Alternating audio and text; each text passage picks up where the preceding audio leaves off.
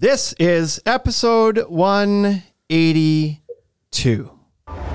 The Ultimate Deck Podcast. Need a show about outdoor living? This is where it's at with your hosts, Shane Chapman and Way Laurent. Thank you for tuning in. Now let the show begin.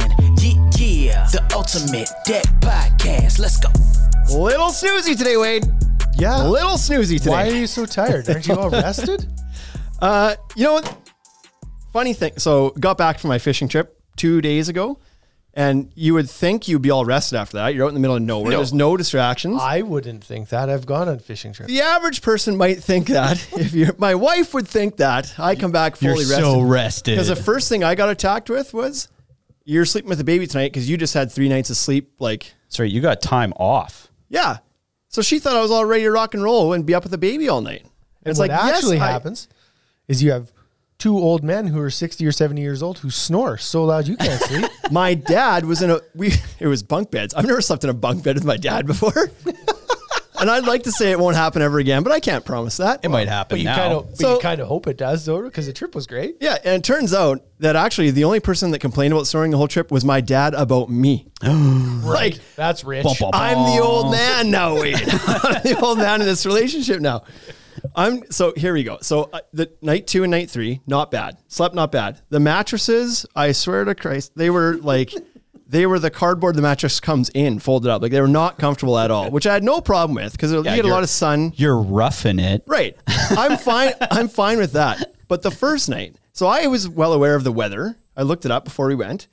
It was warm, like 20 is everything. Right. That's 21, 22 degrees during the day. For our guest coming up, Dave, what is that? 80 something? Yeah, mid-80s. Mid-80s. So decent, like perfect fishing weather. Not too hot, not cool. Nights would get down to around 6 or 8 degrees, which that's probably what, 45? Yep, something like that. 50? I'm just going to say yes all the time. I don't know if it's so right or not. You could tent in this weather. It'd be fine at night. Like, I have no problem with that. Sleeping bag, like leave a hoodie on if you need to, if you're cool.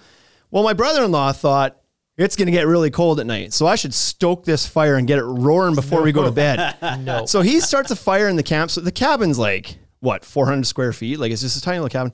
He gets this fire roaring at like 8 o'clock or something. Yeah. Rookie move. We all sit on the beach having a fire.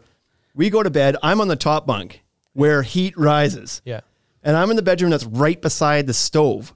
Yeah. The wall, I'm sure. It's 104 where you're trying to sleep. Oh, at least. It's the thinnest wall. We go to bed and I crawl up there. I'm like, holy piss. There's zero chance I'm sleeping here tonight. Like, it's not even possible. So anyways, I strip down to nothing. Right? I got my never mind. Yeah, okay. I won't go there. Okay. My dad's sleeping below me. Thing on, so. Yeah. I get rid of the sleeping bag. I'm laying there just like nothing but my boxers. I throw on a movie. I download my phone to distract myself from the fact that I'm slowly cooking to death.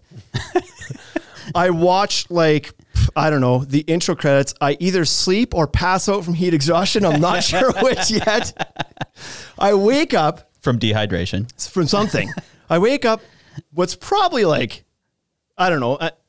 an hour later, half an hour later, I don't really know. Yeah. I wake up still holding my phone. I just passed out, still holding my phone. Movie's still playing. That's how hot it was. And I'm just dying up there. I can't even get a full breath. You know when you get like so tired you can't get a full inhale? I couldn't. It was so hot in there. Because the air was so thick. Right.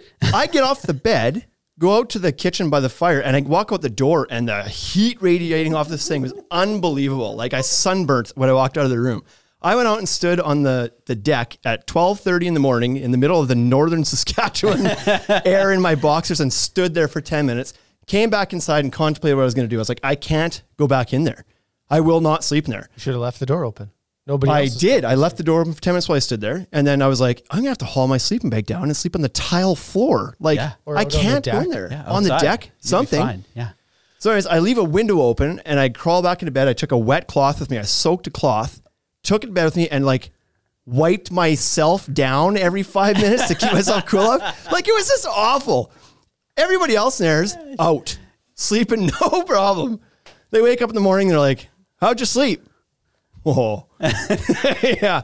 So anyways, no fire the next 2 nights. It was perfect in there. Who would build a fire to go to sleep? That's what I said. Don't you sleep when it's cool out? Like, I would rather it was 10 degrees, way rather 15 degrees to so go to sleep. Funny thing is, when I went to bed, I stripped down and I was like, boy, that fire might die and it might get cool. I'll hang my t-shirt and my hoodie on the corner of the bed in case I need it Just tonight. in case. Holy piss, boys. Wipe the sweat off. It was, yeah. I woke up and soaked. When I went back to my bed, I laid down. It was cold and wet in my sleeping bag.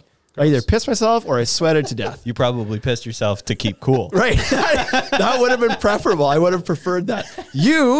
So I went fishing. That was the worst part of my trip. The rest of it was really, really good. You went to go shoot bears. How'd that go? Just a bear. I just went to shoot a bear. And did you shoot a bear? Yes. You shot the bears? I shot one bear, Or you shot da bear? but I didn't get it. You shot at the What? bear. Nope, I hit it. So I have. What, bear was like cute, walked away? This is what happened. So Dave, do you hunt? No, I don't. Okay. So So I'm an avid fisherman, though. Yeah. Story just died right there. Oh, okay. Well, Move on. I shot a bear and I didn't find it. So I was bow hunting or setting up to bow Oh, hunt. yeah, that's right. You didn't use a gun. I was not using a gun. So I went to hunt a black bear with bow. And so I've set up one location, a tree stand, got it all set up. We're ready to go. And then we were going to go set up another bait station because in Canada, you're allowed to bait. And in certain spots in the US, you're not allowed to bait black bears. But in Canada, we have quite a few and we're allowed to. So I drive to this. Tyler and I are on our way to a location where we're going to set up another bait station. And I see a bear just standing out in the open, and they're not supposed to be out in the open during the day. They're supposed to be kind of nocturnal. So anyways, I was like, oh, there it is. Let's see if we can just walk up to this bear. So we check the wind. The wind Because isn't- that's what I say. Every time I've seen a bear, I'm like, I should go pet it. I should go walk up to that bear. Well, I had an arrow. I was ready. So the wind was not in our favor. The bear caught our scent and took off into the forest. And I was like, okay, well, I could probably sneak around. And so we run down to the water, we sneak around. This sounds like the best plan. I get tucked into a spot where I think the bear should be. And then I kind of walk back out into the opening. Don't see it. I was like, well, I'm going to continue on. I'm going to keep going south and then I'll turn around and come back. And then I will be on the right side of the wind. I'll be downwind and the bear won't be able to smell me. So I get past it. Oh, shit. Yeah, Bears going to exactly. smell me no matter where I go now. So they're super blind, right? Bears have like terrible vision, but excellent noses. And so I'm like, I found a spot to work my way back towards where I think the bear is. And all of a sudden, boom, he like comes out of the bushes 100 yards away, like steps out. And I'm like, perfect. This is exactly where I want to be. And I like crouched down and the bear knew I was there, but couldn't see me or smell me. And I could tell because it was like walking and then it would stop and it would lift its head up and it would sniff and wave around and then like down. Anyways, this bear walked straight at me, which is not good for bow hunting because you can't shoot the arrow through the skull. They're too strong, right? Right. And so So, at 7 yards, so you shouldn't have been able to miss. he turned and I pulled the arrow out of the quiver and loaded the bow and was shaking because he was not as far Sorry, as those let me- trees away. Hang- so You saw a bear 100 yards away. Yep. Bear walked to you up to within 7 yards of you. Yep. Presumably that took a little bit of time. Yep. And you didn't grab your arrow until the bear was 7 yards away. Right. Because at 90, he could have turned and went back into the bushes. Yeah, you'd hate to be prepared and not need Well, it. like, so, no. I was prepared. So anyways, he had arrows, Shane. I was like shaking. And then the bear lines up behind a tree. So I'm like, okay, get the arrow loaded. And then I draw and I stand and the bear turns and starts to walk east, which is great because now he's broadside. And I was like, perfect. I You have got a a shot. chance. And he walks between two trees and there's like a little 4-foot opening. And I was like, here we Robin go. Hood time. And I let the arrow fly and I hit him 100% because the bear like spins around, bites at his side, takes off, runs into the forest. And so then you wait, you sit there and we're like, okay. I waited 10 minutes. Then I walk up to where I had shot him. The arrow went clean through. The tip was all broken. Arrow's covered in blood and there's blood all over the ground. I was like, got him. Excellent. This is so good. I tracked for 4 hours. Oh my God. And then all of a sudden the blood was just gone, like just gone. And so when you're tracking, you like follow, tie ribbons on, make your mark, and then you can look back and you can kind of see a line that they're walking, right? They just walk. And so when I ran out of blood, I was like, well, this is fine. Then you do circles. You walk a 1 foot circle, then you walk a 2 foot circle, then you walk a 3 foot circle, and you like, because they can go and then just turn sideways, right? And so you walk and lost it. Like he's just gone. So I went back and I talked to Tyler and I think I missed a little bit left. Like I think I didn't get right through the ribs, but the head was all broken, like as if it had hit bone. It hit bone or something. That's what I thought. So anyways, once I got back to the cabin and I was like thinking about this, I was like, I don't know that was maybe the smartest plan to like follow after an injured bear. Like the whole shooting it with a bow, I didn't seem like to me that was didn't seem scary. The bear 100 yards away walking directly towards that you didn't seem to scare me for some weapon. Reason. Yeah, that didn't worry me. But then when I like reflected upon following an injured bear, I was like, well, I probably shouldn't have done that. I probably shouldn't have followed the injured bear all the way into the forest for 4 hours. Yeah. So anyways, so it didn't work perfectly. I got a shot off. It was a pretty good shot. That's the first animal I've hit with a bow. It was a good shot, but it was not a great shot. It is an awful feeling when you give up. That's the worst part. So I had hit a moose one time with a rifle from a long ways away and tracked it for 14 hours and lost it in the forest as well. And I like could not sleep the next day. I just like, I hate. Probably because your cabin is so goddamn hot. Yeah. Me neither, Wade. So anyways. All right. Well, there's a running joke around here that Wade doesn't actually hunt, he chases. And so the legend continues. The legend continues. Great story. Well, now that we're talking about fishing and bear hunting and everything else. What manly thing did you do, David? We've got, and correct me if I'm saying this wrong, but David Settlemyer from LS Underground is joining us today. Got it. So how are you doing, my friend? I'm doing great. Good. Thanks for sitting through our stories. It sounds like you guys are enjoying your life. I just work all the time, so one of these days I'll try and have a story for you. Yeah, we do work a lot, just not the last 4 or 5 days. We called or quits for about that much time. If you would like to come up to Saskatchewan, you probably have better luck catching fish with me than you do getting bears with Wade, but take your pick. This is true. That's right. So, Dave, you are a deck builder. Whereabouts are you located? Your company's called LS Underground, but where are you from? Who are you? What's your family life look at? Tell us a little bit about you. So we're based out of Longmont, Colorado. It's about 20 miles north of Denver, about 15 miles east of Boulder. So we're right on the line of the mountains.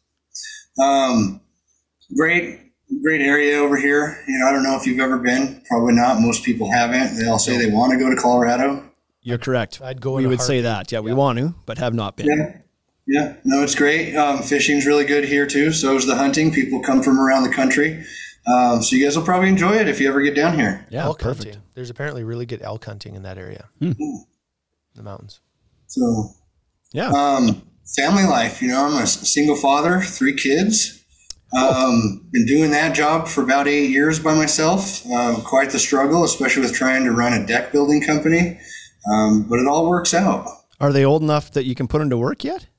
You know, my son is. He's 15 now, and it's summertime here. And out of school, I told him, hey, you're going to have to come to work with Dad and start helping out, try and make some money for himself and make some money for me too. Yeah. I have a 15-year-old as well. I tried to get him to come work with me, like with us here at the store. He will not. He's applying for jobs everywhere else. He refuses to come work for his dad. He's like, nope, you're going to make me clean bathrooms and sweep. And it's like, yep. He'd rather flip burgers. And That's entry-level work. That's what I said, right? But like, in all fairness, he probably shouldn't be here. He showed up for a week in flip-flops the whole week. Yeah. Go outside. And he was just like, well, I only got flip-flops. And I was like, be very careful. Yeah. I'm curious where the name came from. That's what I want to get to first. LS Underground. What's the LS part and why underground? So we started as a landscape construction company. And, you know, when I started the company, I wanted something other than Dave's Landscape, you know, or A+ Landscape. It just wasn't very original. Yeah. You know, Landscape Underground, it has quite a bit of meaning to it. So in landscape and with general construction, it's the foundation. It's the underground stuff that you don't see that's really the most important part of the project. You can build anything that you want above ground, but if the structure fails from down below, you've already started the project off on the wrong foot. Right. LS Underground as well. Underground being kind of like the underground music scene where some really good people out there that are really unknown. My goal was never to be a big company with multiple crews. I wanted to stay small, and I wanted to be in that underground market. And I feel like I've represented the company well over the years with the way that it started as landscape, and then the structure of that, the lesser known company, and then evolving that into what it's become now. We've only been building decks full time since 2019, and we had a pretty rough 2018 season. And my foreman came up to me and said, "Hey, we're really set up to build decks. We've got some really good tools. Why don't we just focus on that?" And, it's hard to go out and sell decks as a landscape company. And so we just abbreviated the name to LS so that we didn't have to start new bank accounts and start a new company from scratch. We could just continue on with what we were doing, but just kind of hide the name of landscape. And the truth about it is now that we don't do any kind of landscape work anymore. So that's just kind of how the company came about and the name of it. Interesting. So decks since 2019, how long before that, how long has the company existed as a landscape company before? So I started this version of the company in 2014, and that's when my ex-wife and myself split up, and I ended up with custody of the kids. Okay. So we had a split up at that time. My previous company had to dissolve because of the divorce, and this is the company that I started again after that time frame. Gotcha. And the company before was also landscaping? Is that right? Same Yeah. So I've been in the landscape business and outdoor living space for a little over 20 years now. Okay. And you mentioned you wanted to kind of, your goal is always to keep it kind of small. Presumably, usually when people want to do that, it's because they want to control the quality and keep the quality really high, and they don't want the hassle of the multiple crews and everything else. How many employees do you operate with then? Is it yourself that's on site doing things and then others with you, or? Yeah, it's myself on every project, and I usually have a foreman and a laborer, just some guy that can keep things rolling while I'm off-site, whether it's material acquisition, consultations, things like that. But generally, I'm just operating with two other guys besides myself. And so you are the gopher at that point, right? If there's something, you're missing something, you're going to get it. But you've just got the two guys and keep things rolling. So, well, this is all about relationship, and relationship with my suppliers is a very key part of the company and how it operates. I feel like because of those relationships, I'm also able to acquire materials where other guys have to wait for those. I get special treatment with will call orders, things like that. So I like to keep those relationships strong. Right. Smart. Yeah. Yep. So what does your process look like from then? Since it seems like you're kind of likely involved at every step of the way. What does it look like for LS Underground from the time, how do you get your customer right through to when the job's complete? What are all those steps? How do you manage all that?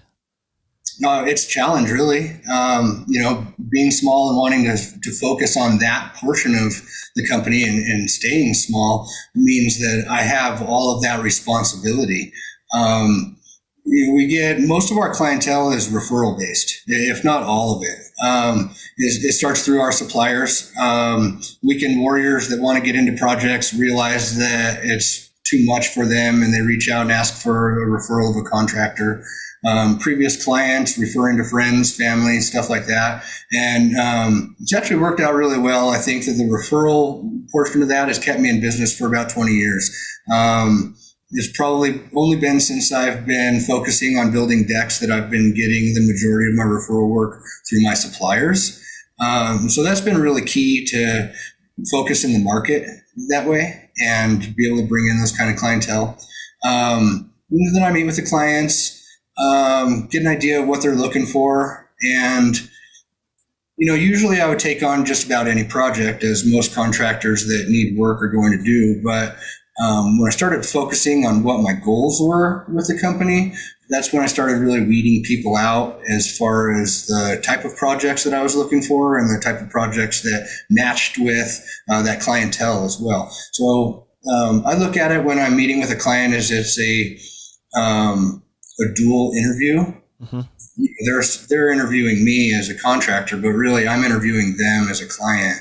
And I've had a lot of success with it. So then it moves into design, and again, with focusing on my personal goals, I try to design some pretty crazy stuff. And regardless of what the clients have asked for, I try to stay within the basic scope of area, location, size, and shape. But I try and throw some wild stuff out there and see who bites on it. That's awesome. You have certainly done some of the most creative stuff I've ever seen. That's for sure. Going on there, and we'll get into that a bit more in a minute here. But what are your personal goals then, and how do those come to be, and why are those goals? I wanted to be a champion builder. Yeah. And that comes with reputation and sales ability, things like that. When you have an ability to present yourself to a client in a way that sets you apart from all the rest of your competition, it's certainly in your favor. And when I can use some of like the NADRA awards and those kind of things that I've achieved to highlight myself as the contractor, the creative person, the person that's going to go above and beyond on a quality standpoint, has been very beneficial to me. So my goal really was, I was a failed contractor most of my career, and it wasn't until 2018 or 2019 where I finally decided that, this is my real last opportunity.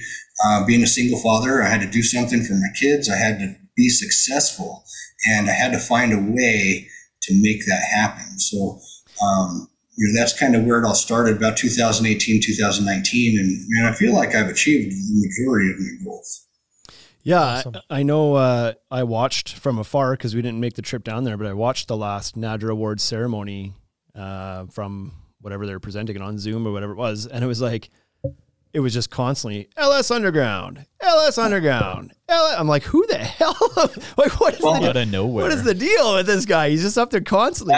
That's exactly what my goal was. My goal was, I'm going to go up there and I'm going to win every award. Yeah. I'm going to just get myself on the map, and I'm going to have everybody sitting back saying, who the hell is this guy? Yeah. Was that the first one you had been in just this past year? No. So, I didn't even know about NADRA or the NADRA Awards until 2019.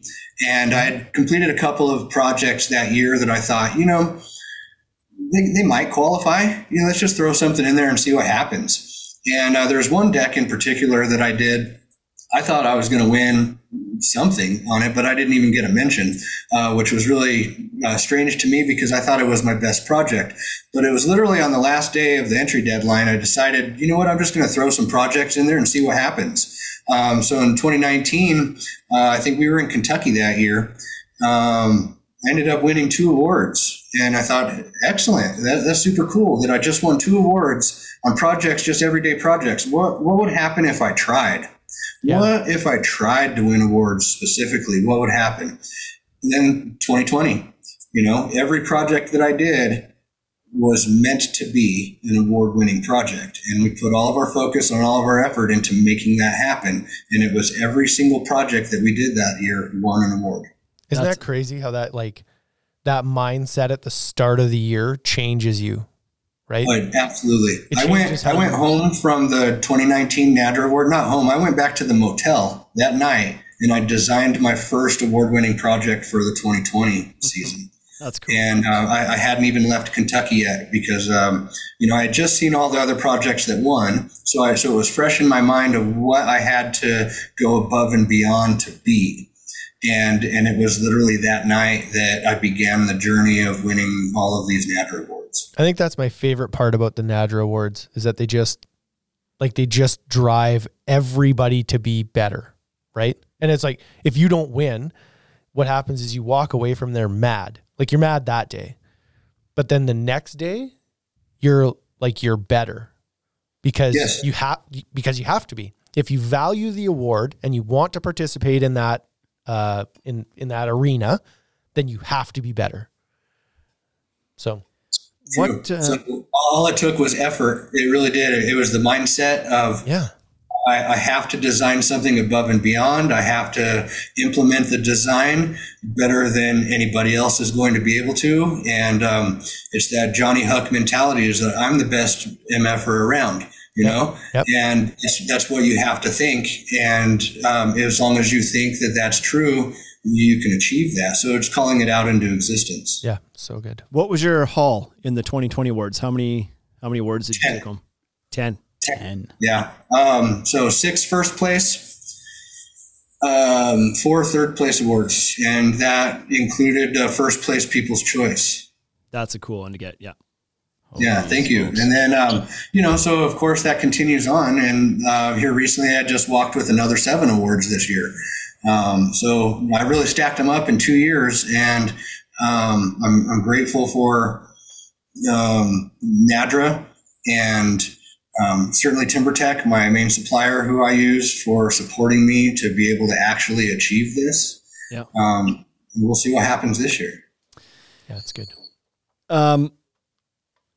Do you find that those NADRA, do you use those NADRA awards in your everyday marketing? Do they help you to get more jobs? Do you find Absolutely. that? Yeah. Absolutely. Yeah. Yes. So when the 2020 season started, and it was my goal to specifically compete for NADRA awards, I had already had the previous 2 from 2019. I got a 2nd place award and a 3rd place award. And I utilized those to let my customers know I was going after that elusive 1st place award. Right. And that I intended to build them a 1st place project. And that's how I sold all of those projects for the 2020 season, was specifically using those NADRA awards as the setting for what I was trying to achieve. What a great mental play that is on to your customer, right? Because now your customer's like, oh, well, I didn't really want that bench, but I know what you're trying to do. So, and it allows you to start to put more of your creativity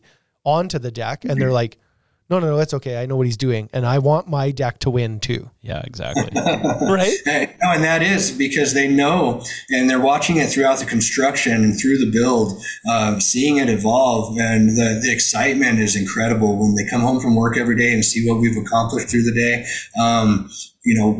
Everybody brings out beers. Everybody leaves a cooler of Gatorades. We get catered more than what we ever have in our career. So good. People just delivering pizzas to us. It's like, well, we didn't even order these, It's really cool to know that, but it's not for everybody. It really isn't. And there's a lot of people that they just want that 10 by 12, and I have to walk away from those.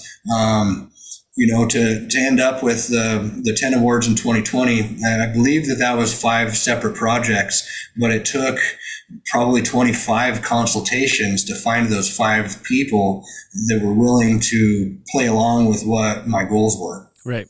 How many projects would you do in a year on average? Like, are you there for quite a while on each job, or? Yeah, certainly. And it's evolved to even less projects, unfortunately, because it's really difficult to go to a project day after day after day.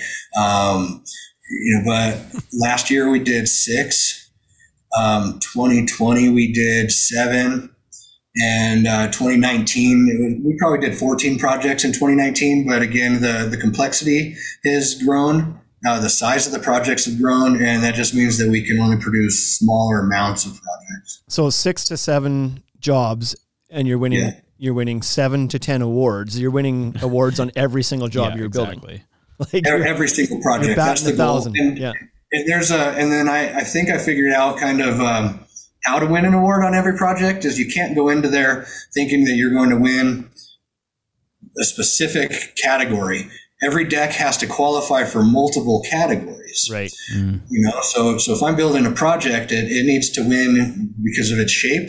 It needs to win because of its flooring pattern, its lighting scheme, its railing. It needs to be able to qualify for all of those. And that's the only way to guarantee that a project is going to win is if it qualifies for multiple entries. Right. I won 7 this year, but that was out of 22 entries. Gotcha. Gotcha. So, but every project won something. Yeah. No, that's cool. I put this up fairly late, but I did ask for a couple questions from people on Instagram if they cared to ask you anything. We got a couple comments. One from Henhouse Decks. Not a question, just says they love you. Love LS Underground. Mitcon Decks, however, asks, where does the inspiration come from for the unique designs you build? My little girl, she's 11 now. And when she comes out and meets my customers, she tells my customers all the time, this deck was my idea. That's amazing. And it's really cute because she does really inspire me. But I'll take a comment from just about anybody. And it'll spark my imagination. Like what if we did something that had multiple colors, like the patchwork deck. I did a lot of those in 2020, which I'm trying to get away from. But it seems to be kind of my style.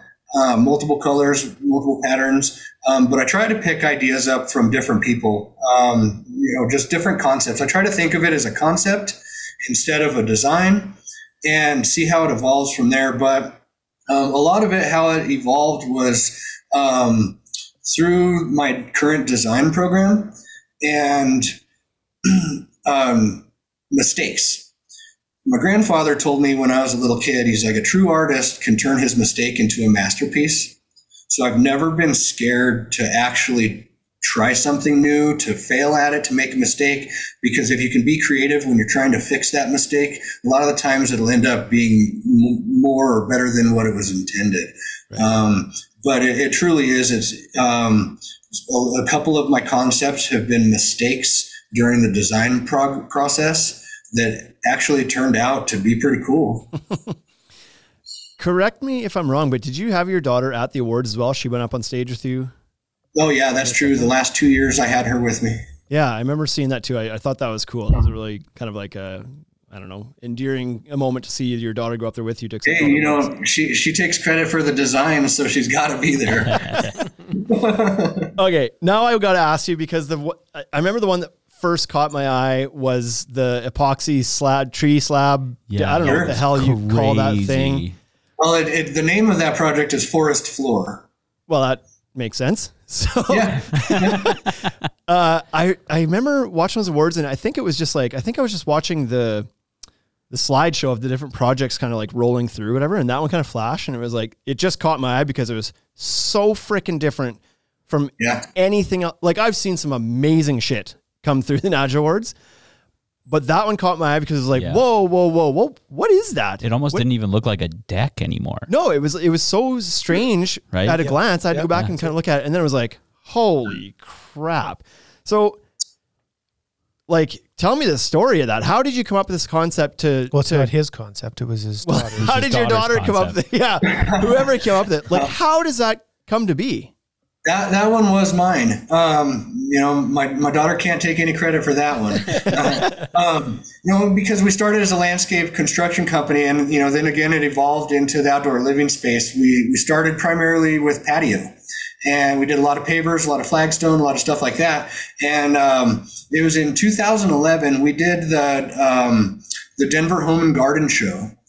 And it's just something that came up. We needed to fill some space in our booth, and we were out of materials. We didn't really have anything that we could throw in there. We had all these trees laying around, and we just started cutting slices, and we turned it into a patio. So it started originally as a patio, and we got rave reviews from it during the Home and Garden Show. We actually won Best of Show for our booth that year, which that was a cool honor.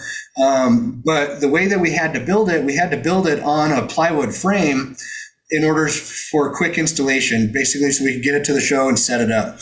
And so technically it was a deck. And when people commented on it, they referred to it as a deck. I didn't know, we weren't building decks at that time, but that concept was always still there with me, that I wanted to figure out how to turn it from a patio into a deck. And, it took years and years for me to really figure it out. But previously in the year, we'd actually built a stamped concrete deck that had a radiant heat system in the flooring, and we utilized a rubberized subfloor for that. And that kind of clicked in my head, like, hey, you know what, if we did this, we'd have to set everything in epoxy. If we were to do that, but that's the only way that we can really fasten all of the wood rings down if we were to build it. So, it kind of just evolved, and it fell into place right at the right time. And all the lighting that went on underneath that was really an afterthought. And it was after we got the framing done that I decided if we were going to use all this epoxy to help encapsulate everything, let's throw all that light underneath there too. So we threw thousands and thousands of LED light strips or LED lights through light strips down underneath, encapsulated all of that in epoxy, and then did all of our wood ring work on top of that. When we fastened everything down, we actually did that at night so that we could have the lights on, and we knew that when we were sinking screws, we weren't penetrating light strips. So that was pretty neat. It's like your average deck build, you know? Yeah.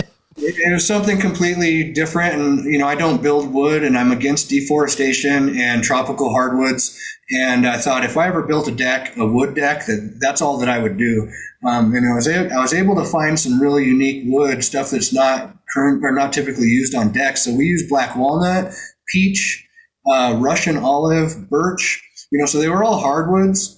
And qualified, they were all harder than redwood, harder than cedar, so that's, how I kind of formulated what we would use in there, but the colors just worked out great. It wasn't until literally the day that we were cutting all the log slices that I came across the black walnut. At that point, I already had the deck sold and already had the concept done and the frame built, but I didn't even know what we were going to use for wood on the project. We were cutting log slices, and it was like a 4-day process doing that. But during that time, we could hear a chainsaw like 3 blocks away. There was some company cutting down trees in another property, and I needed more wood. So I ran over there. I said, "Hey, I'll help you guys clean this up if I can get some of your wood." And they're like, "No, sorry, man. This is black walnut." And I played stupid, and I was like, "Hey, what's that?" And he's like, "This tree's worth $20,000 at the mill. I can't let you have any of it." So then, I was driving by maybe an hour later, and I saw that they were struggling. They actually had a climbing rope attached to the top of the tree to pull it a certain direction, and their climbing rope snapped.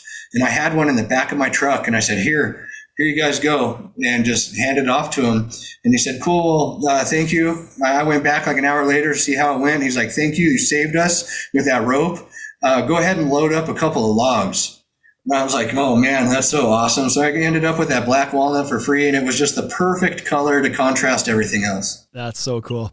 So it was neat. Wild. Did you have to, or did you consider, did you have to treat the slabs in any way to make sure they don't kind of patina over time with sun through the epoxy? I don't imagine it would they probably will kind of gray out over time, will they? Or did you treat them in some way? I'm sure that there's going to be a little bit of fade to the colors and whatnot, but it's kind of an unknown too. Yeah. Kind of just like the lights with the project. I told the clients, once we install these lights, there's no replacing it. There's no fixing it. So there's a lifespan to that, so use the lights sparingly. Don't turn them on every night, just only during parties or things like that, to conserve that longevity. But as of right now, we're 2 years after building the project. The colors are still very vivid. Very cool. And so did you pitch that concept to a bunch of people, or did you happen to was the first one you showed that to like, "Yep, let's do it"? Or how hard was it to sell that? First one. Really? Yeah.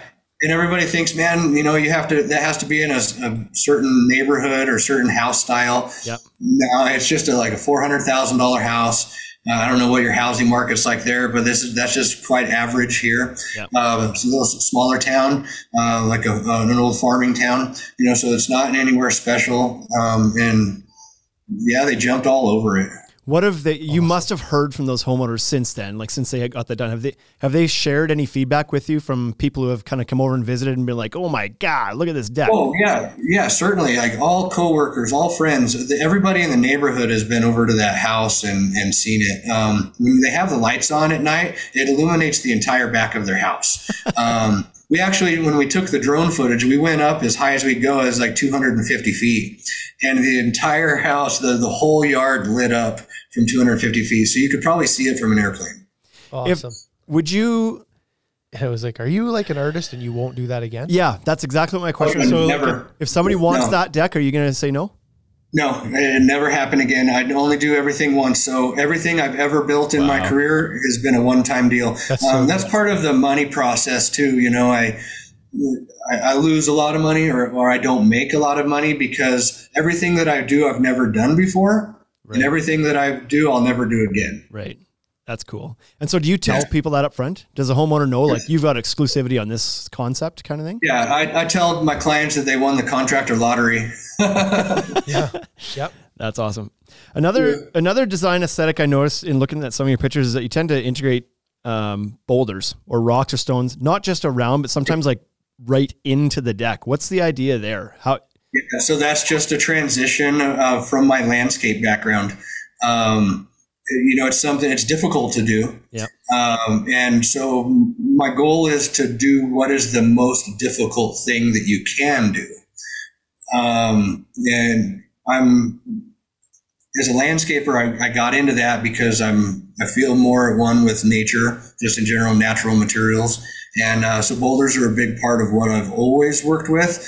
And I think I don't see a lot of that incorporated into decks. I see that into patios, but that is what I believe helps to set me apart from my competition, as well as having that background in a different trade that I could help to influence my current builds with.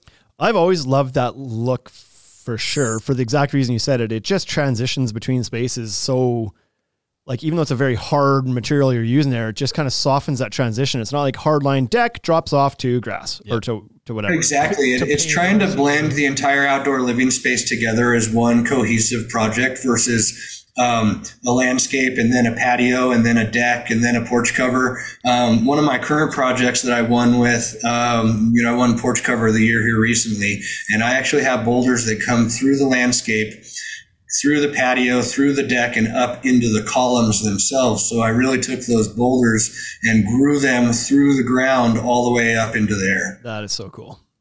Yeah, thank you. What is there any material that's off limits to you? Like when you're sitting down to create a design, what materials are in your head that you're kind of like, this is my paint tray. These are the materials I have to work with. Like, is anything off limits? Yeah, no, there's nothing off limits. In fact, I have several concepts that I feel are, guaranteed NADRA award-winning projects based on the material usage. And I don't want to really go into it, but if you just look at the history of what I've done through NADRA, I've won with composites, I've won with wood, I've won with a stamped concrete deck. I do pavers and tile and stone and all of that. So if I can incorporate all of that or some of it together into a project, I'd love to see what the results would be. But there really is nothing that's off limits. I'm looking into different metals right now that can be used for surfaces. Imagine a steampunk deck, that'd be cool. What you can do with the railing if you're thinking about that concept, and how you can incorporate those things. We'll see if that comes to fruition. That's awesome. Yeah, some like copper would be so good, right? Like copper, brass, aluminum. You mix all that stuff up, and you do some creative things with some large cogs and some different railing layouts. To stay within code, still certainly, but to create something that you've just never seen before. Yeah. I've noticed I believe you seem to offer a 3D design with every project you do. You deliver that to the homeowner. How much? And I think you use Structure Studios. I don't know if that's still the case, but that's what you were using. Yeah, that's the case. How much do you have to fight that program to deliver the shit that you're trying to do? Because you're using like the program wouldn't be like, what deck board would you like to use? Would you want to use chunks of black walnut? Yeah, exactly. It doesn't have those materials. It really is.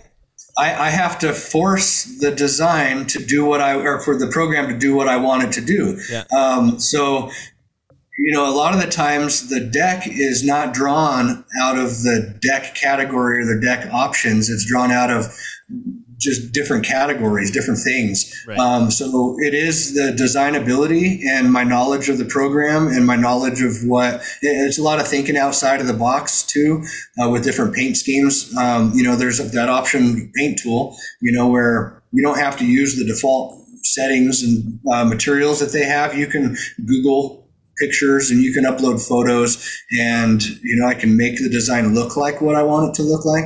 Right. But yeah, Structure Studios, it's been a great program for me to be able to use my creativity with. Sure. You mentioned before the 3D stuff too. I mean, it sets it off. If I can send a video link to a client, I don't even have to present anything. They can sit on their couch and watch a YouTube link on their 75-inch TV and see their entire project. Yeah. You also show that it certainly helps the process, especially when you're doing stuff that is literally impossible for somebody else to envision. Like, how does somebody else even get that in their head, right? Yep. People, I'm going to take this rock and I'm going to put it in the deck. And they're like, no. Most people have a hard time just like figuring out what their AZEK Coastline 10 by 12 is going to look like. Oh, can you do it? Can you like, let alone the stuff you do? Do you still offer the virtual reality things? I saw that you were kind of doing that for a bit with the Oculus headsets. Has that helped you? Is that something you're still doing? Do people appreciate So I was doing that pre 2020. I started using Structure Studios in 2019. And, of course, nobody wanted to touch anything that somebody else had to touch in 2020, and so that kind of phased out. I still offer that, but people seem to be satisfied with the YouTube link and being able to watch a video run through of their project. Yeah. I think that it's more convenient for people. Plus, they can share that with friends, family, neighbors, things like that. Yeah. And they can receive input from the people that they care about when they're trying to make a decision for their project. But the 3D video is where it's at. There's a lot of guys that throw out a 3D image from a couple of different angles of the project, but it still never does justice to what you're trying to do. So I try to give everybody at least a 3-minute pan through video, and I include music and all that stuff. I'll actually ask people, do you like country music? Do you like rock? And, whatever. And I'll try to incorporate that kind of a music tone in with their video to make it entertaining. That's like a psychology hack right there too. Right. Yeah. There's a lot of that that goes into it. Yeah, for sure. You mentioned that you work with TimberTech. I don't know if that's exclusively, but do you have preferred material manufacturers like your hardscape and your railing and your deck boards? Obviously, like, is there certain manufacturers you try to me, the rest of everything you're saying is going to tell me no, like you're just kind of wide open, but are there certain brands you like to work with? I exclusively work with TimberTech. And there's reasons for it too. TimberTech has treated me pretty nice the last couple of years.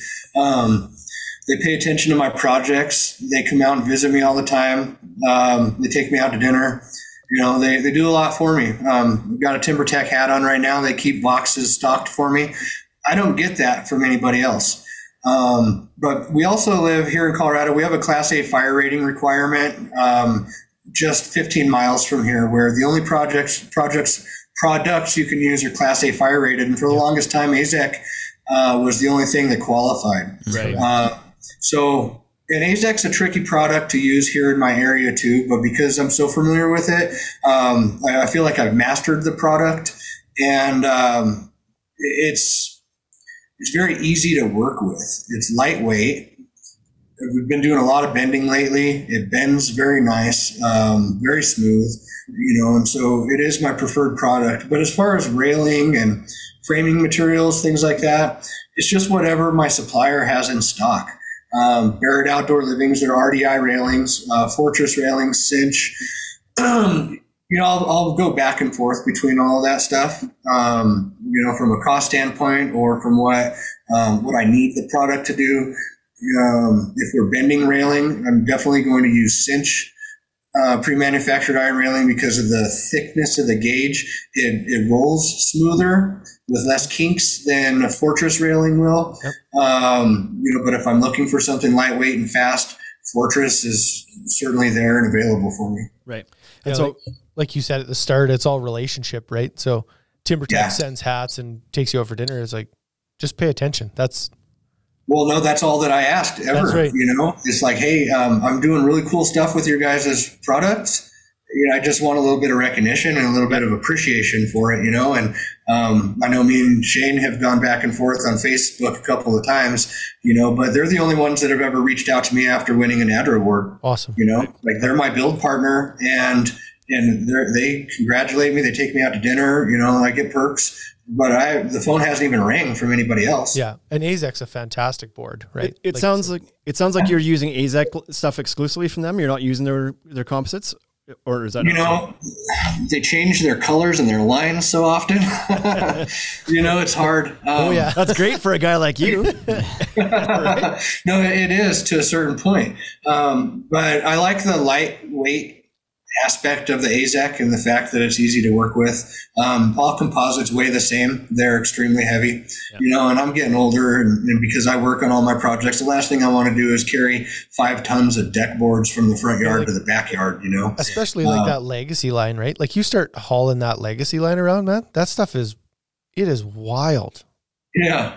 Yeah. But I do, the current project that we're on, we're using the legacy line, and it's either the legacy line or the AZEK line is pretty much what we use. We don't use any of the other lines. Right. If somebody came to you and they had a board picked up from another manufacturer, would you tell them, I don't work with that? Like, is it exclusive, your relationship with them? Yes. Yeah. I actually will steer them over to TimberTech. Right on. Okay, I did have this question down because it was something that you and I chatted about recently on Facebook about, and we're kind of in it now anyway, about how you kind of feel about, getting recognition from manufacturers, or how you feel about other contractors around the United States or Canada that are getting recognition from their manufacturers, sometimes on a larger scale than maybe yourself would, or a Scott Kelly would, or those kind of guys. So just to dive into that a little bit more, because we chatted it through and I kind of jumped in and was like, well, you're not getting it because you're not putting yourself out there on social media. Like, that's why they want those guys. It's not that they're building the coolest shit. There's no doubt that you're building the coolest shit. Like, your stuff that's coming, like, is cooler than probably anybody that's building out there. But well, thank you. But yet you're not getting the exposure and recognition from these guys. So does that piss you off a little bit, or do you understand why, or like, what's your feeling on that? What is the prestige of winning a NADRA award? Who is that prestigious to? It certainly is to me, because I put the effort in to win that award. It's prestigious for all of the other guys that put the effort in to do that. And where it came about, in regards to sponsorship, Trex actually sponsored one of my first awards. This is before I was exclusive with TimberTech. And I thought, great, I'm being sponsored. They even reached out to me and told me they were going to sponsor me. We get through the whole awards process and everything, and I don't even get a handshake. And, I talked to the guy from TimberTech that reached out to me, and I was like, hey, you guys said you were sponsoring me. What does that mean? Like, oh, we just wanted to get your award. If you won an award, we just wanted to come up there on stage and grab it with you. So is that not prestigious to them too? Why are they there? Yeah. Piggybacking my awards if it's not prestigious to them, right? And what is a sponsorship? If you're going to sponsor me and you're going to support my project, what are you doing for me besides just stealing my glory or piggybacking on me? And so I feel like when you're winning a prestigious award and you're doing something and you're showcasing that manufacturer's products in a way that is winning, top recognition in the country or internationally, that maybe a little bit more effort could get put into supporting those contractors that are doing that. And I feel, especially with myself, being a perennial contender for those NADRA awards, and winning those every year, that I'm doing something different and above and beyond what most of the guys are doing. And I realize that I don't have 5 crews, and I'm not spending $200,000 a year on flooring, and so I'm the smaller guy on their totem pole from a financial side, but from a prestige side, who are the guys that are getting the recognition and why? It's like your awards or your builds are in their brochures. And so literally, that should be worth something. And I think what they have an office somewhere with all of my awards hanging up on the wall. Yeah. Yeah. And they're not even giving me a phone call. Yeah. Yeah. Yeah. So I think, like, at the very least, the entry fee into the awards should be paid for. Not your entry fee. Like, you have to enter to be in those categories. And it's like, listen, if you want your name on this, then you pay. I built the deck. You pay the $60 to enter it. Right? Yeah. It's not huge. Well, it's more than that, but that's what I was expecting when Trex said they were sponsoring me. There's like, you guys are going to at least cover my entry fee, right? Yep. But no, it wasn't that, and then of course, that was just my introduction into the NADRA awards when 2020 came in, and I knew that every project that I was putting in was going to win something. I was expecting like glory, Yep. I expected more than what I got, and shame on me for having those expectations, but I felt like I was doing something prestigious, and that there would be a little bit more recognition for that. And to be honest, TimberTech actually reached out and they're like, hey, we want to use your projects in some of our advertising. Can you tell us what colors of flooring you used on this project? It's like, yeah, I use this color and this color and this color. And they're like, oh, well, we're going to discontinue this color. So we can't even use your project in advertising because we can't showcase that color of our product. And, so the funny story again, I found that out right after the 2020 awards that they were discontinuing that. And sure enough, I had already used that color on 3 additional projects that were entered for this current NADRA award. So of course I wasn't going to get any kind of recognition from TimberTech from a marketing standpoint because the colors got discontinued. Right. Yeah. Yeah. The unfortunate reality of it is that they're not really out there just to make guys like you feel better about yourself. Like they're in it 100% for what's in it for them. True. And that's the end of the story. And unfortunately those NADRA awards are, the height of their worth is at the award ceremony and the couple days following. Well, no, right? From a local standpoint, it's still very prestigious to me and in my community. Yeah. From a national standpoint, it does nothing for me, because what am I going to, go from Colorado to Maine to build a deck? It's not happening. I'm not going to California to build a deck. So I could care less if people know about me around the country. But from a local standpoint, if there was some advertisement help and there was some kind of local marketing that would assist me and help me, certainly I'd be up for that. And I think that I had an expectation for that to happen. And there was some disappointment when it didn't, but I still feel like when other guys are chiming in, having those same expectations, that I can at least share my story with them, and let them know you're nobody, in the eyes of $1 billion company, you're nobody. Yeah, exactly. Which is unfortunate because they build their reputation on the back of guys like you. Because let's be honest, if you took a deck board, whether it was Trex or AZEK, and you walked it out into a yard and laid it down on the grass, it is not valuable. True. Right? It's just a deck board. It's not valuable until somebody puts it together and makes it look cool.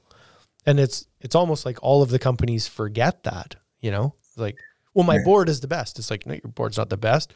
The guys using your board are the best in the industry. That's what makes your board the best. Yeah. So no, I agree. And, I got to give a shout out to those guys that are on social media that are capitalizing and marketing themselves correctly. I don't have the time for that. I don't have the opportunity to film. I mean, I have footage. I've got the last 3 years, probably 11 projects completely photographed, video time lapse from start to finish. My forest floor deck, I've got 700 hours of footage for that. But what do I do with it? Dude, get it out there, man. Get it out there. But I can't put all that stuff together. I don't have time for it. I don't, from a financial standpoint, because I only work on these big projects recently. You get done with them, there's no money left over. So I can't hire, a media tech to put all that stuff together for me. So, that's where maybe I'd think, one of these manufacturers would say, hey, we could help you out with a little bit of a budget here. Who knows? I don't know. Yeah, maybe. Well, and I think that's it, right? You start to have those relationships, and maybe that's what it is. Maybe you reach out to your supplier, and you're like, I don't need dinner this month, and what I need is some help putting this video together. Can I send you some raw content, and you build me a video? Yeah, true. Yeah. And that footage isn't going anywhere. If I take that 700 hours of footage from my forest floor deck and give it to somebody, maybe they can put 70 TikToks together for me, or 110 Instagram posts. Because if you break it up into days, I could literally have a post every day, but I don't have time to put that stuff together for myself. Well, at least you have it. Like, at least I wasn't aware that you even had that content. Like, that's huge. Like, maybe you don't have the time now or the resources now, but maybe you will at some point, or right. Like when the 15-year-old starts working for you, like the 15-year-old no doubt has a really good handle on TikTok. Yeah. Well, it's funny because my 11-year-old that designs all of my projects, she's going to be my media tech. She just needs to get a little bit better at it, but she makes her own TikToks and Instagram posts, and she's really good at it. And I even told her, hey, you're going to have to start helping dad out here, but I don't want to overwhelm her with so much footage. Yeah, exactly. I don't know. You set these personal goals. You seem to have achieved a lot of them so early, like to to decide one year you're going to go in and win some awards and then did. Where do you go from here? Like, what's the next step for you? You know, it was all, of course, to build a reputation so that I could demand the price that I feel is right for my work. You know, if you can't back that up when you go in there and you're the highest bid and you're highest by 20%, you know, if you can't back up what you're going to do for the client, they're never going to bite on that dollar amount. And so I've been steadily able to increase the profitability of the company. Really, I put a lot into it into 2020, even to say that I took losses on projects just to make sure that they came out the way that they were intended to. And so from here on, I want to be able to use the reputation of the company to justify a price increase and work on some simpler projects, knowing that the quality, even though the design aspect might not be outlandish, the quality is still going to be absolutely perfect, and try and capitalize financially from that standpoint. So, you know, what do I do now? I've won 19 NADRA awards. What is it going to do for me to win even one more? You know, it just gets it to a round number, first of all. Yeah. So, well, you know, some guys absolutely capitalize off of one award. Yeah. And other guys, I don't know how many guys have 19 or 20 awards. I know Deck South's got like 22. Kiefer Decks by Kiefer, that guy wins every wood deck every year, you know. So he's got a basement full of those. Dr. Decks, he's up there winning, you know, 20 plus. Deck Remodelers, I know who all these guys are, and you know, hopefully they know who I am too. I mean, I got 20 awards, maybe not. You know, but again, what does one more award do for me? It doesn't really do anything but keep me relevant year after year. Have you ever, like, normally people would have an answer to this question, but because you're so kind of like off the book, like you have your own creativity, do you find inspiration from any of those guys you just mentioned that have been doing this for longer and have been doing bigger stuff? And like, you're kind of a new guy on the deck scene a little bit, but do you find inspiration in them or no?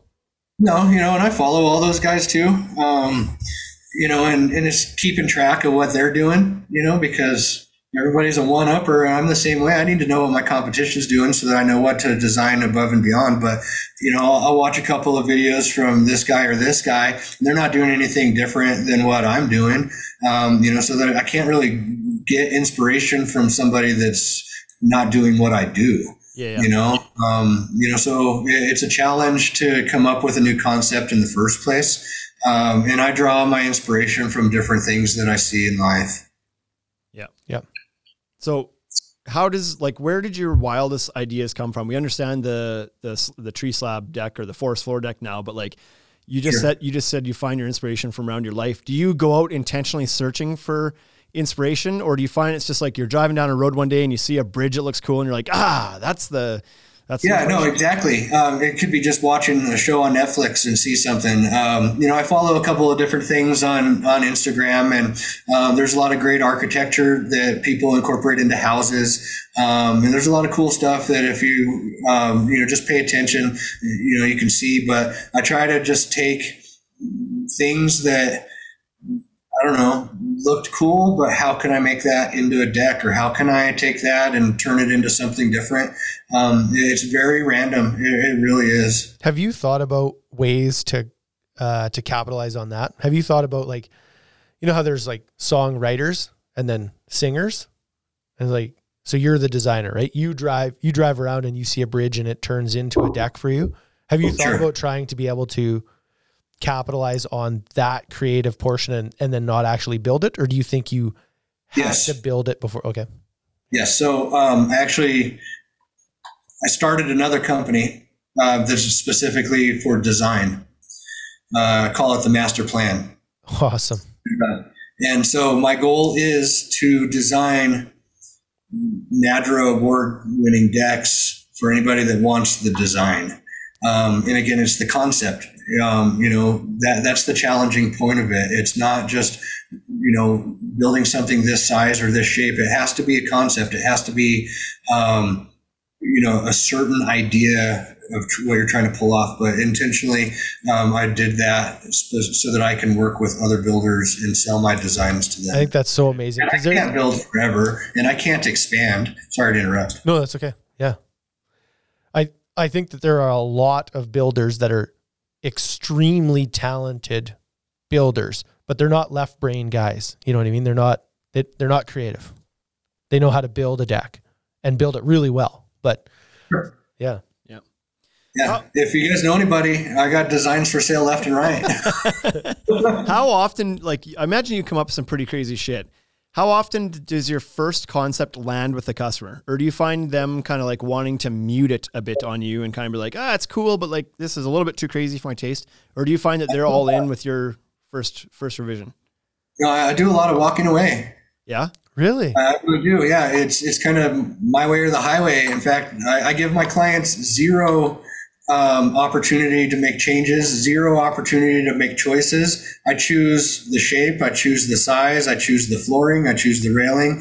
They come out and see what we did without knowing what we're going to do. It's very strange to be a contractor and to be in this situation where my clients do not get to make any choices. Right. So do you get some feedback from them? Not feedback. Do you get some input from them before you start the design process? You meet with them and be like, what kind of things are you looking for? What design styles do you prefer? Straight lines, right, curves, that kind of thing, so that you can at least have a better shot of like having. Yeah, usually, I'll go out and meet with a client and they're going to let me know that they want a deck and they want to entertain a certain amount of people. Sometimes they'll say that they want some curvature, some flow to it, which is really refreshing to hear because, again, I hate to build the 10 by 12 square. Right. Whether they want a porch cover or fire feature, water elements, anything like that, those are just general requests. And it's my job as the designer to take their general requests and incorporate that into a main attraction, basically. Right. Yeah. Do you feel like you have a style? And it seems, because every one of your projects is so different, but if you look at a guy like, Premier Outdoor Living, you can tell one of his projects when you, like, without knowing who did it. You can look at a picture and be like, that was designed by Sean, right? Him and deck remodelers and Johnny Huck. Yeah. I can look at all those guys and I know what their deck is when I look at it. But at the same time, just like Andy Henley told me with Hen House Decks, he's like, Dave, when I saw that Nadler video, I knew all the decks that belong to you. Yeah.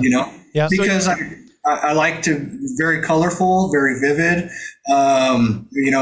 patchwork deck floorings, and so I think that kind of is my style. As much as I want to kind of get away from it, maybe I can be more creative with the design aspect of like the structural shape of the color patterns versus the randomness. Yeah. But I do believe that is a lot of my style. That plus throwing boulders into it, you know?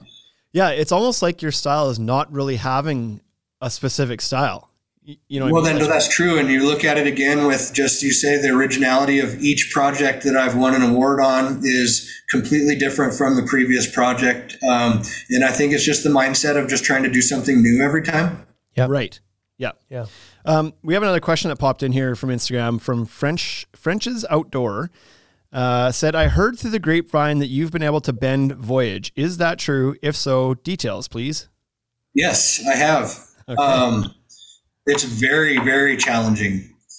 It wants to bend by itself, and you never know which direction it wants to bend to.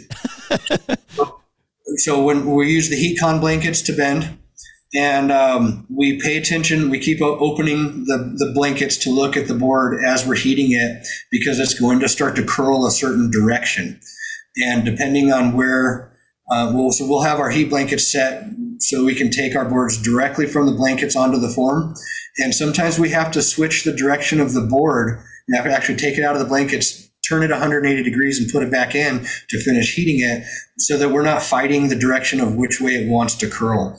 But we've had boards up to 325 degrees before they even started to bend. Wowzers.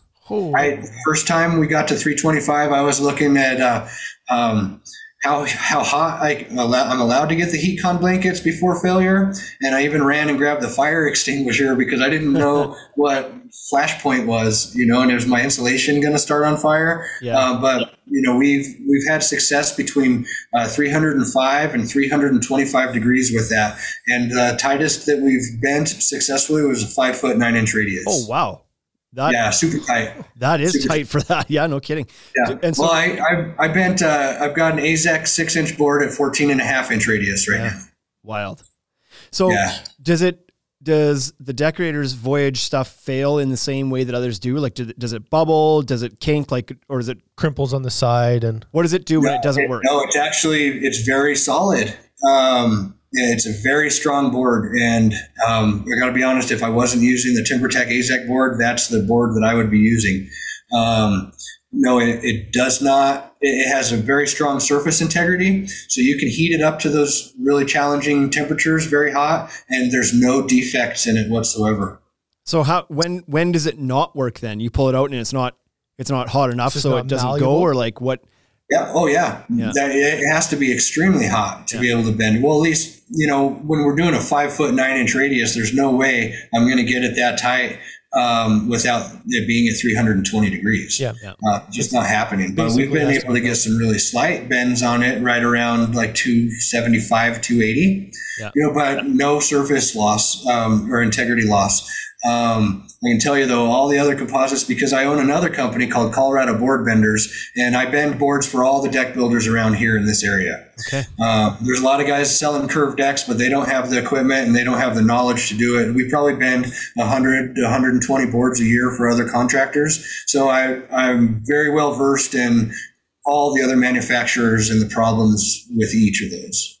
So would you go so far as to say that the Decorators actually is easier? Like, you got to get it hotter, tougher to work with, but there's not as much chance of of ruining a board?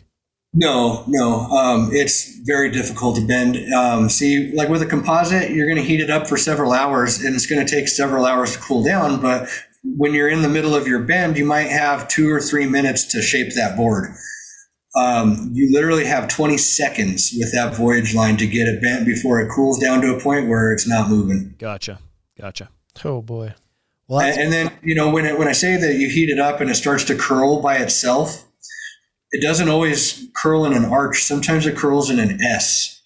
And then you're kind of screwed because, you're fighting it. And by the time you're on the S and you're trying to pull it back straight to go the other direction to bend, it doesn't work. It's over. It kinks. That's super strange. That's not what I would expect it to do, given the kind of like linear fiberness to it. You wouldn't think it would have a directional that it would pull, but it must just be, I guess, some slight density in that, and I think that's what it is. I think it's the density and the way that they extrude, they do that pull extraction. Instead of the push extrusion, and the way that it stretches the fibers internally in the board, I think that has a lot to do with which direction it wants to curl. Right. Yeah. But you can't tell from the surface looking at it. You just have to heat it up and see what happens. Yeah, exactly. Yeah. Fun every time. A little surprise every time, right? Yeah. That's hardly expensive. Yeah. Well, I've gone through thousands and thousands of dollars of boards in trial and error. Yeah. Well, that's pretty cool stuff. I have not, I've heard some guys having a little bit of a success with it, like slight little bends here and there, but to do a 5'9" radius is, that's eye-opening. I didn't think that was even possible with that stuff. So super challenging. We went through 6 boards to get one. Yeah. And that was for your own job, or you were doing that for another contractor? That was for another contractor, but I have to bill accordingly too. It's pretty expensive to get boards bent. It takes a lot of time, a lot of effort to get a perfect radius and a perfect bend. You'll see some videos on YouTube or Instagram of guys pulling boards out of blankets and throwing it on a form. There's way more involved than that, trying to bend board. So what did you tell? Like, he shows up and says, "I need Decorator's Voyage to a 5'9" radius," and like nobody's done it before. What did you say? Like, sure, I'll take a crack at it? I sold the project as Vista, and I told him, because he wasn't specific about it. And I said, yeah, we're only been in the Vista line. We've never actually done the Voyage line. And this is the guy that wanted 5'9" radius. And when I showed up to pick up the boards, because they have to supply me with the material, I just bend it for the service. Yeah. I saw that it was the Voyage line, and I said, challenge accepted. And so that the first Voyage board I bent was a 5'9" radius. But it took 6 boards, but he had to just keep supplying boards to me, at his cost. He's the one that sold the project, and he's the one that promised his client that he could get it done. He already had the whole deck built.